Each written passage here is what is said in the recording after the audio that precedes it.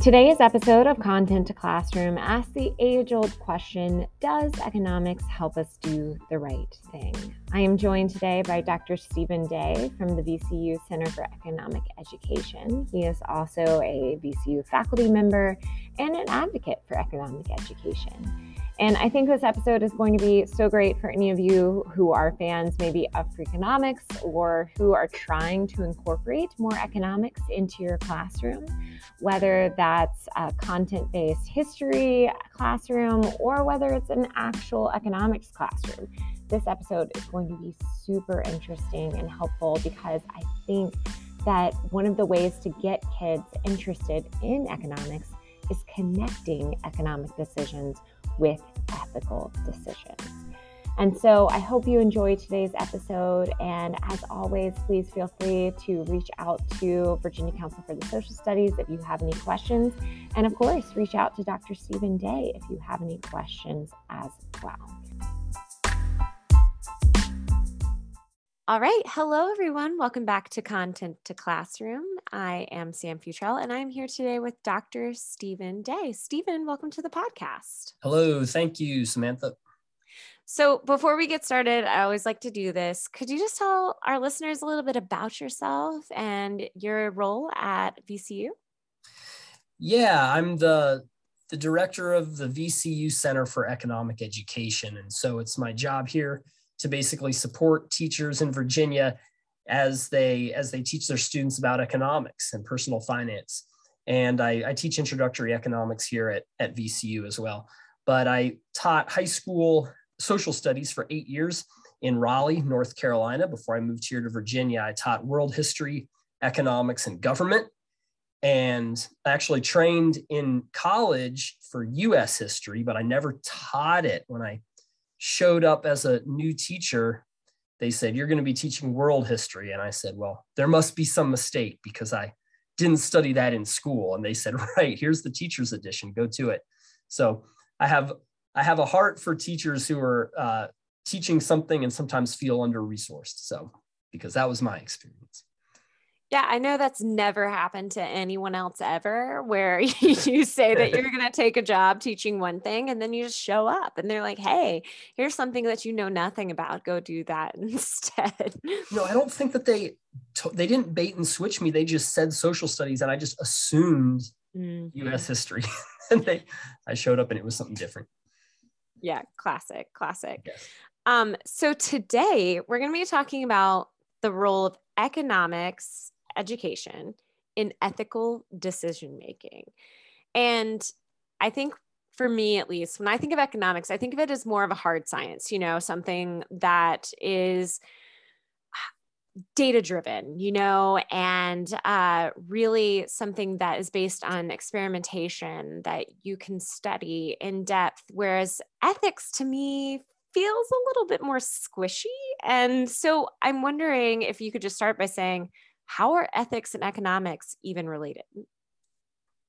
Well, economics was originally called political economy a couple hundred years ago when it was invented, and it really was a moral science. I mean, Adam Smith, who wrote An Inquiry into the Nature and Causes of the Wealth of Nations, was a moral philosopher, and his first book was about ethics, right?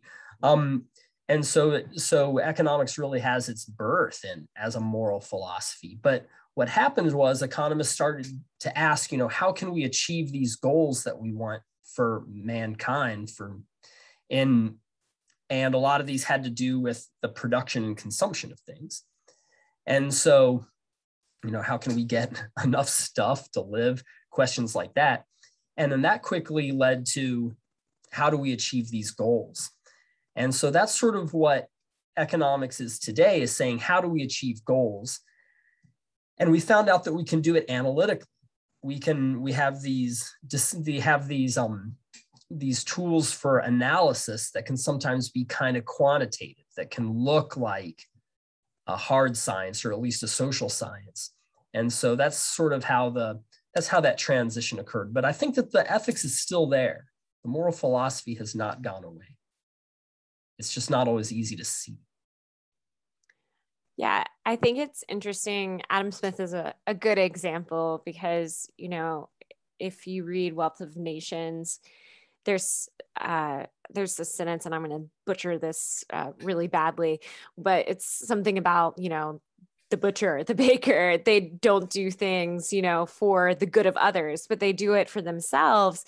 And really the way that capitalism works best, at least if I'm, again, not butchering this argument, is if everyone benefits, if there's this mutually beneficial relationship. And there is sort of a morality of that, there is a morality to that, at least. So I think it's interesting that you brought up Adam Smith.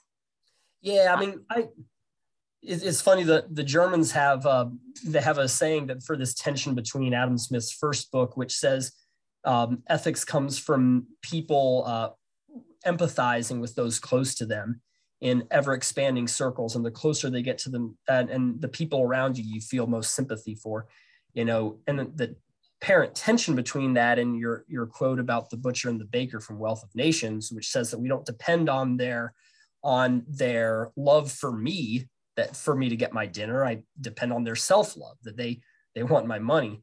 The Germans call this Das Adam Smith Problem, which is translated the Adam Smith problem. I don't really see it as much of a problem personally. Because I think that a lot of the vast majority of our self-interested choices, I think, don't have a really big ethical weight to them. They're very small questions like, what route am I going to drive to work today? Am I going to drink coffee now or later? What work should I work on right now? Should I do this or that? Should I park closer or farther away from work?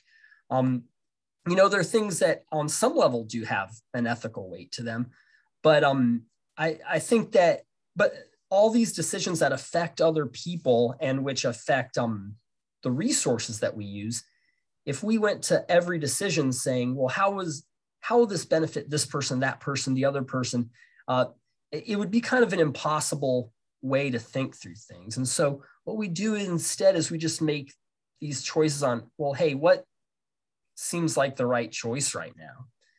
And those choices kind of go into markets in that we make a choice what job to do and how to get paid for it. And markets sort of act as the streetlights for how resources are placed in society. So I hope that connects the two a little bit. Now there are a lot of examples you can find of very ethically weighty decisions.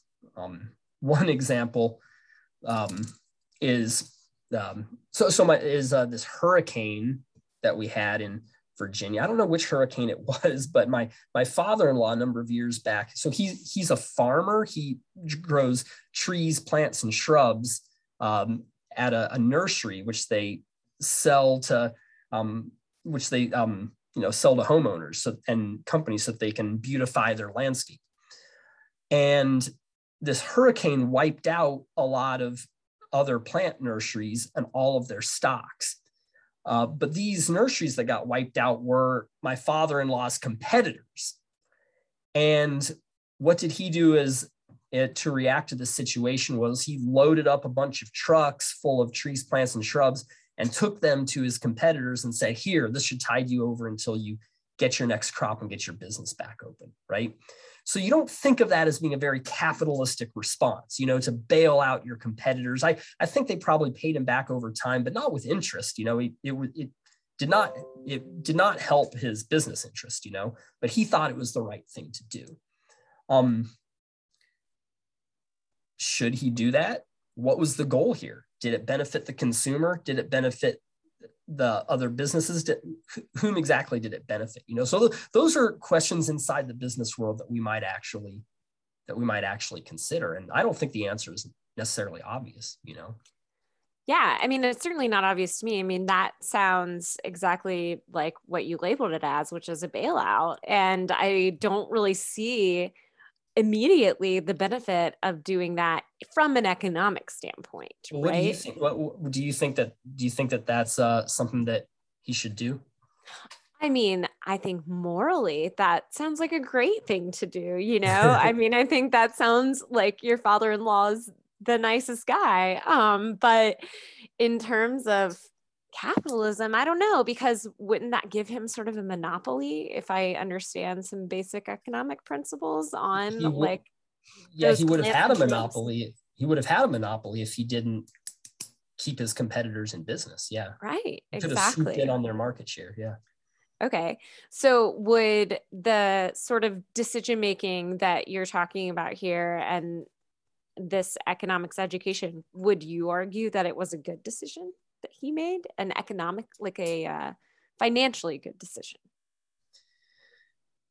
Well, I think what you do is in econ is you say, what is the goal, right? Which is the flip side of saying what is scarce here. There's something scarce. And so we have a goal. We don't have all the resources to meet all of our goals. And so we need to make a choice. And every choice comes with a cost. That's the essence of economics right there, what I just said. So what exactly is the goal there? Is the goal to let consumers have enough trees, plants, and shrubs to beautify their lawns, or after the hurricane to at least start rebuilding them? Is the goal to have a diverse economy with lots of producers and, friends that he would get to see at the nurserymen's conferences? I don't know. Is it just because he thought that's, he prayed and thought that's what God wanted him to do? These are all, we have to see what are we actually shooting for here. And what economics does is that it allows us to start clarifying those questions and as if we can, come to an answer efficiently that is actually achieving the goals that we want to achieve and not wandering off and doing something else. Okay. Yeah. So how, just in case, and I kind of mentioned this in our pre-show, but how does what you're describing here, how does that differ from behavioral psychology, which maybe some people might be just a little bit more familiar with? And we mentioned earlier, like Freakonomics and other podcasts and things like that. Behavioral psychology looks into getting to the nuts and bolts of how people's brains work. And what exactly is going on in your head when you make a choice. Economics historically has kind of zoomed out from that and said, we're just going to look at the incentives that people face. And really that's the modus operandi. That's the first step in econ. After you decide what's the goal, you say, what incentives do people face? And, in Adam Smith's time, this was a pretty monumental way of thinking about things. You weren't thinking about how the world ought to work or what were the natural laws that govern the world. It was saying, well, what incentives do people face? What are they trying to achieve? We'll look at it from that perspective. So economics and behavioral psychology have come together recently in what's called behavioral economics. And that's when some economists said, hey, sometimes people act irrationally. They don't seem to be doing what monetary incentives would tell us they want to do. And so we can study that. And Samantha, if you as a psychology teacher ever want to team up and do some K through 12 economics and psychology stuff, we can look at what are the incentives that people respond to behaviorally in their brains. By the way, I'll say that economics has not been overturned as a result of this, but it does mean that we have to expand our notion of what an incentive is. Right. So if I have an ownership bias where I overvalue something that I already own, that's something that behavioral economics tells us, then that might not make sense from a standpoint where I'm trying to get the most money, but it does make a standpoint make sense from the standpoint of my feelings. Like I feel attached to this thing that I own, and so that's an incentive where I'm going to provide a higher value for that. If that makes sense. Yeah, that definitely makes sense. So in addition to that, what are some basic economic principles that can be applied to decision making, particularly when you're trying to make an ethical decision? Yeah. Well, you know what? I think there are three main tools that teachers have that they should kind of go to first in thinking about economic thinking and ethical thinking. And they are the PACE decision-making model, which has ethics built into it, believe it or not. The cost and benefit decision-making model. You can find both of these things in your curriculum frameworks that have decision-making models or that have economics in them. And then there's the economic way of thinking, which is sort of built into grades kindergarten through third history and social studies standards. And then it's also in the civics and economics standards and in economics and personal finance in that class as well. So it goes like this. So the PACE decision-making model basically is a grid where on one axis you have different options that you have. And on the other axis, it has criteria, things that you care about. And notice that this is a complex approach to decision-making. There's not necessarily a right answer unless you provide weights to the different criteria. Let me give you an example. So let's say that I'll use an example from the curriculum framework, actually, for local government in the government class. If we want to raise tax revenue, what taxes should we increase? And so you have to list out the possibilities. There could be income. Help me out here, Samantha. What are some taxes that we could increase in the local government? So income tax. Sales tax. Sales tax. There you go. Meals tax. Yeah, meals tax. I'm like, what taxes do we have? Gas taxes? And alcohol taxes. Yeah, alcohol taxes. Okay, and then what we do is, so those are our options, and then we have criteria. So what sorts of things do we care about? I'm going to need your help on this one too. So what are some things that we care about when we would be weighing our options?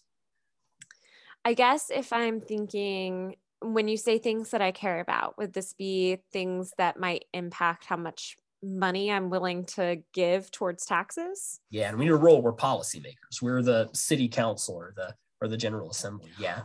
Okay, well, one thing that jumps into my mind is maybe some people might want a higher alcohol tax because they might think that, alcohol is immoral in one way or another, or that it should be taxed higher because it's not necessarily the same as food, where it's something that you might need every single day and every person needs it. Yeah, so we've got our blue laws here in Virginia. And that certainly comes from an ethical standpoint where we might want to, it might be a better tax because it would discourage behavior that we don't like. I'll throw in another possible criterion, and that could be if it raises more money, right? I think here in Richmond, we have a boat tax that raises something like a few $100s a year. It's almost non-existent. And so, that could be a boat tax, but it wouldn't get us any money, and that wouldn't help us achieve our goal. Yeah, so we could think of some more. So is it fair? Is it regressive or progressive, this tax? Right, so you notice though that that this is a complex ethical decision-making model because we're not trying to maximize on just one thing, right? Our goal that we're, I think, ostensibly trying to maximize is revenue for the city because we want to fund schools or whatever it is that we're trying to fund. But we have these other ethical considerations. Maybe you call them constraints. I'd probably call them considerations. And so you have to give those things a weight as well. So, hey, if one of the points of that podcast episode today are how does ethics enter into economic decision-making, it's that we have our goal that we're trying to maximize and we're trying to be really precise about how we analyze that. But we have other tools like the PACE decision-making model, which allows us to bring in other ethical considerations into that. But you notice the problem with PACE, though, is that the weights that you give these things are kind of arbitrary. If you've ever done one of these things in a classroom, your students are like, well, how do I know that this is the best thing? And I came out with an answer that I didn't want. And you kind of are adding numbers to the things. And that's where things become really dicey. Because usually in economics, what you do is you try to maximize using maybe a graph or something along there's one thing you're trying to get to. And our analytical tools are really powerful for doing that. But as soon as you start throwing other things into the mix, it can be more difficult. There's other ways you can add it onto a graph. You can add it as a constraint. You can put it on an axis. You can make it part of the benefit. There's other ways you can add it in. But K through 12 teachers have the PACE model or the supply and demand model if you're doing that. That's really interesting. And I think could be used in a variety of different ways. I love the way of applying it to local governments and talking about taxes and decision-making from governments.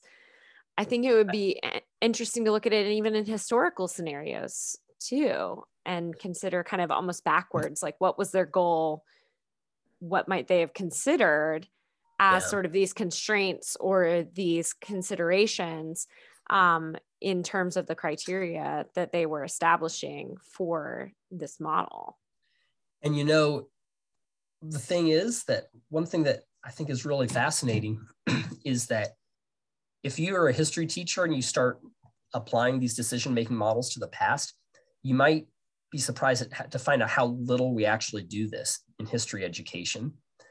I did this once. I started to go back and think, okay, what are some decision-making models I can apply to my lessons for history? And I found out, man, I know a lot about what people in history did, but I don't know necessarily a lot about what were their other options and why they didn't do them and what were their incentives. And, you know, when we're doing military history, if someone ever loses a battle, we say, well, they did this foolish thing. And if someone wins a battle, we say, well, they did this wise thing.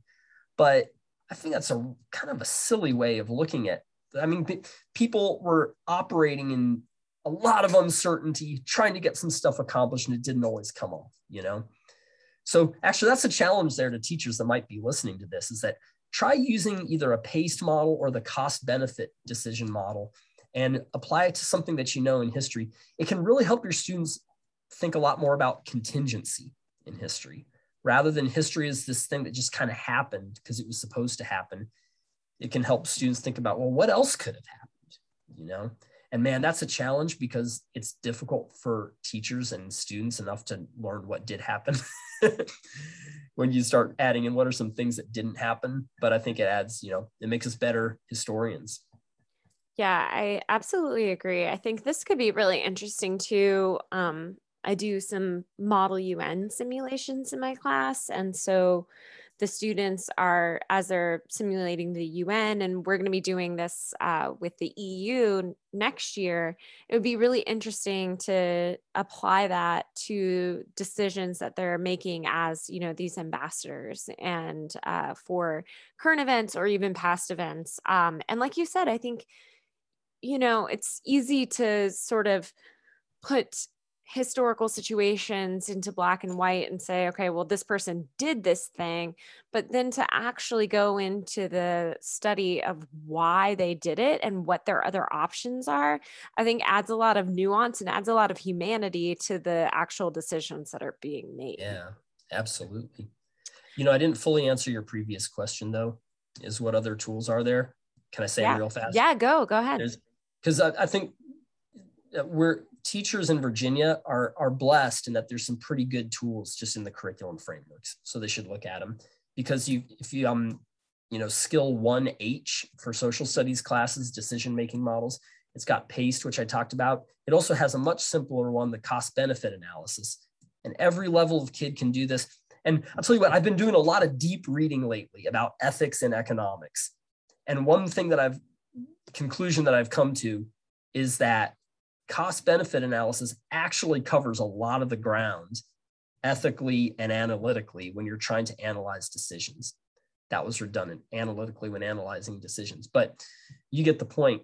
So you can have even really young students say, what are the good things about this choice? What are the bad things about this choice? And I think teachers should get in a habit of just being ready to pull out this cost benefit model for whenever they encounter something, because a lot of times for choices that we like or people that we like in history, we try to pile on the benefits and we say, this choice is good, this person is good. But we don't often think like, but there are some drawbacks about this, and what might they be? And it's an extremely flexible model because you can put different ethical considerations in the cost side or the benefit side. We should do this thing because it's the right thing to do. It's, this, or over here, maybe it would benefit people, it would achieve our goals, but it might not be the right thing to do. So it really adds some difficulty and, again, nuance into the studying history and social sciences. The last thing that's in the standards, you'll find it a lot in the K-3 standards, is just what we call the economic way of thinking, which is, there's 6 points. I'll list them off real fast. 1, because of scarcity, we need to make choices. 2, every choice has an opportunity cost. 3, people respond predictably to incentives. 4, people's incentives are affected by systems and rules and institutions. Number 5, in a voluntary trade, both sides expect to benefit. Number 6, the consequences of our choices lie in the future, so there is risk. And I know that might sound like a little bit of a canned answer, but those are the tools that economists use to really get a lot of power in analyzing the things we observe in the world. And yeah, I think that it would be interesting if you're looking at a cost benefit analysis. Are there any sort of topics in US history or maybe even in world history that sort of jump out to you as being like really easy applications for using this in the classroom? Well, a classic one that's really ethically charged is the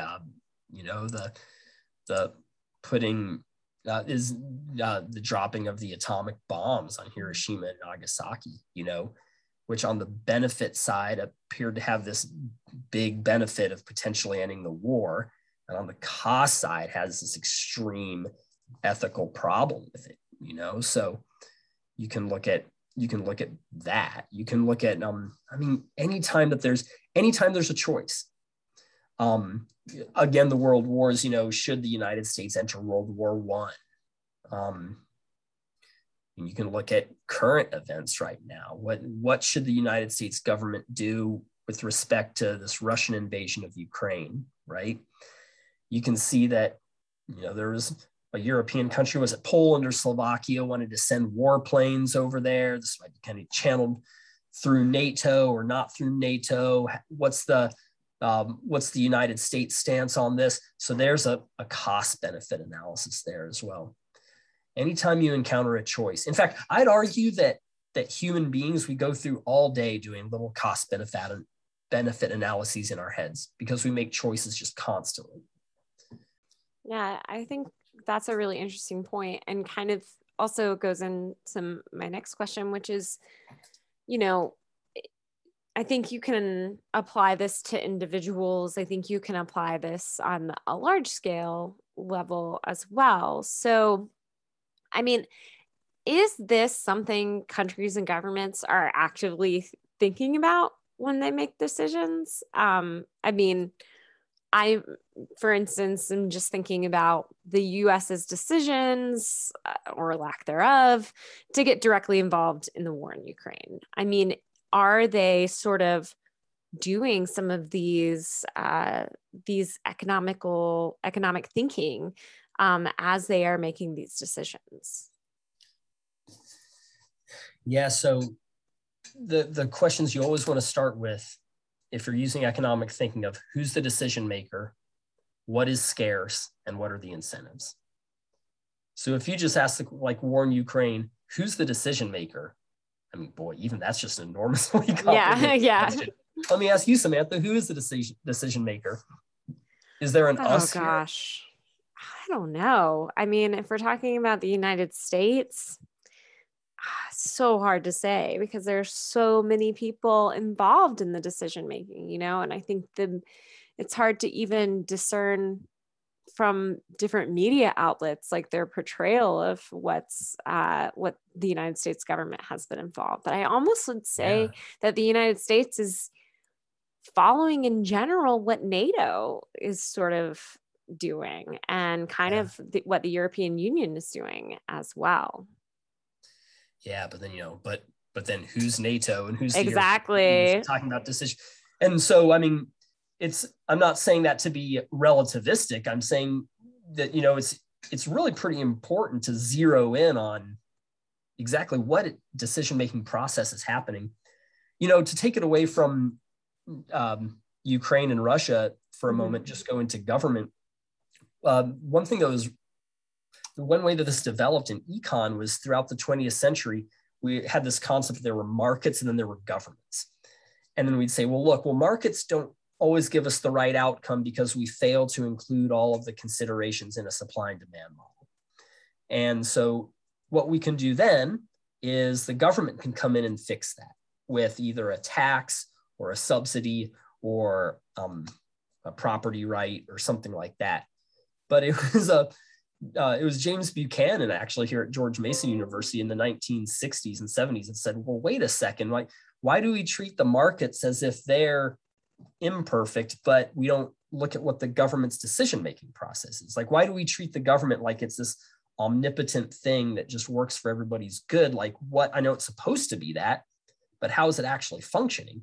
And so they kind of broke down how government decision-making works. And you have sort of at least two groups in that. You've got politicians, got to think about what incentives they face. And you've got the you got the bureaucracy, like what do they face, right? So a politician, they need to please their constituents. And so really their incentives are going to be at putting on it, showing that they're delivering for their voters. And man, so much, you know how in the US Congress always gets such low popularity ratings, but individual Congress people, they get higher ratings with their constituency, right? Because we hate what other representatives are doing because they're not representing us. They're representing their own district, So that's an important thing, is to dig down into like who's making the decision, what incentives are they facing, what's the process, and then what's likely to come out on the other end given their incentives.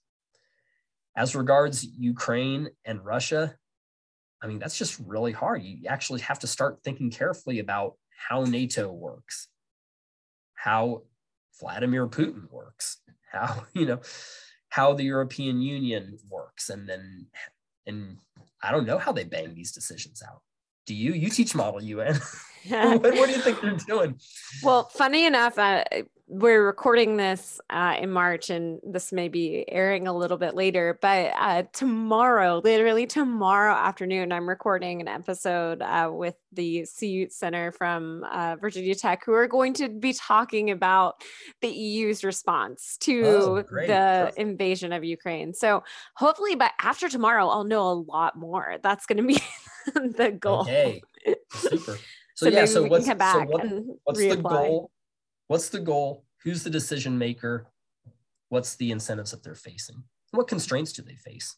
That's what I want to know from these Virginia Tech people.